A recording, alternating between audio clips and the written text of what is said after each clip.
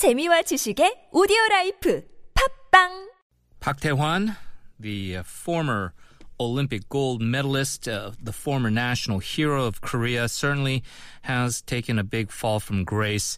He's essentially begging a sports arbitration conference in Seoul to get some forgiveness and perhaps receive another chance to participate in these upcoming Rio Summer Olympics. He has a current 18-month ban over a doping violation which bars him from competing. So we're trying to get the latest legal situation surrounding Park Tae-Hwan. And joining us, very pleased to have attorney at law at Bae Kim and Lee LLC, Kevin Kim. Hello. Hello. Sir, thank you very much for joining us. The first question, is Park Tae-Hwan eligible to take this case to the international body, CAS, under the country's sporting regulations? And does he need approval from the KOC in order to do so?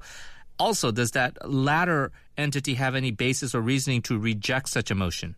Yes, the CAS can make a ruling only when there is arbitration agreement between the parties.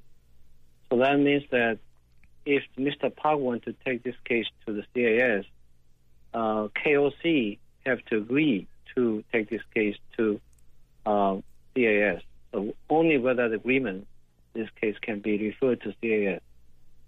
Okay, so it certainly does seem like you need to get the national Olympic bodies okay first before you can go to the CAS. Is there some kind of a deadline in place for Park Tae-Hwan in order to file an appeal to the CAS?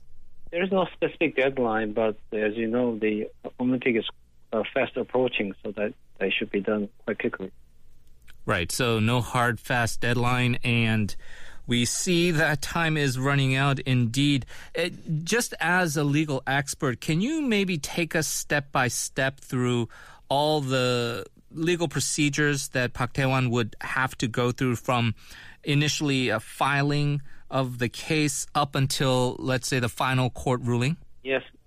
If this case goes to CAS, Mr. Park must file application first, and then the CAS will take the procedure to appoint arbitrators. So once the arbitrary tribunal is constituted, then both parties will make a written submission. And the tribunal will decide whether or not they want to have the hearing, oral hearing. And with that oral hearing, normally the tribunal makes the decision quite rapidly after that. But sometimes tribunal can skip that oral hearing and just decide based upon documents. Does that mean then that technically this whole process could, if it went as fast as possible, be finished under 3 months' time? Yes, it is. Sports arbitration normally proceeds much quicker than other arbitration procedures. Sometimes it will be decided several days, and in case of Olympic Games, it will be decided within a day. So 3 months period is not sufficient time, but probably the CAS will pay attention to that. And there is a so-called fast-track procedure is also available. Now, the Court of Arbitration for Sports, the CAS, we know that they would have the final say on this, but it does feel like when we talk about Rio, and obviously these are athletes that are training and they're trying to get ready for the games, be in peak physical condition, and the window of opportunity is closing rapidly. In your professional opinion, you say it can happen, the sports arbitration process usually quite fast, but do you believe he does have enough time right now? It's quite difficult to say we have enough time, but it's good time to start if the KOC agree to take this case to CAS. I think we have good chance. Mr. Park has good chance to take rulings from the CAS before the Rio Olympic Games. And again, I know that this is a very difficult question, Mr. Kim, but just on the merits of the case, does he have any, you feel, a solid argument to be reinstated in terms of what the allegations are, what he was caught with, and what his, I suppose, explanation of it is? Yeah, generally speaking, there is a rule, some previous ruling in 2011, so-called Osaka rule or sometimes somebody calls Rule 45. That is that the athlete should not be punished twice. So that if the certain penalty was given, and the national organization should not put additional penalty after that the penalty was expired. So there is certain good precedent which Mr. Park can rely on. But having said that, there is no binding effect of such a ruling in the arbitration.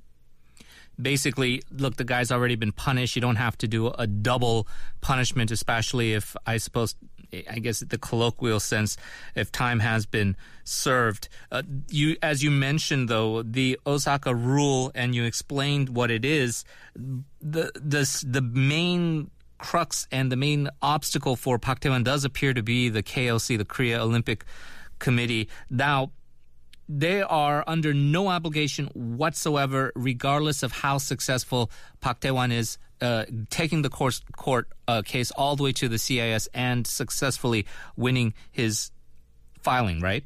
If this KOC agreed to take this case to the arbitration, that means that the KOC already committed the obligation to follow the decision of CIS.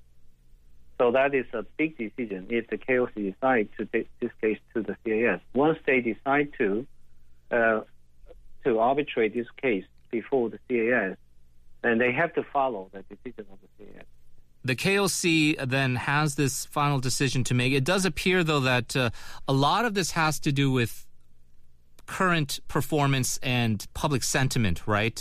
He came back, he won a bunch of races, at least on the national level, and so a lot of people are saying, well, he is still among male swimmers the best hope for a medal, and so it does feel like there's a little bit of political pressure that is kind of in play, rather than, let's say, hypothetically, if he came back and he had some disastrous results and he really had no shot at really accomplishing anything in the Olympics. And so that does seem to be one of the main factors here, right? Yes, you're very correct. Of course, KOC have no legal obligation to take this case to the CAS, but there's a lot of pressures from the people and you say the certain sentiment that or people want Mr. Park to be allowed to compete in the Rio Olympics. So that's really up to KOC how they decide on this matter. Well, we will certainly have to see how they do decide on this. Kevin Kim from Bae Kim and Lee LLC, thank you for your time. Appreciate it. Thank you very much. Coming up next, Seoul City News.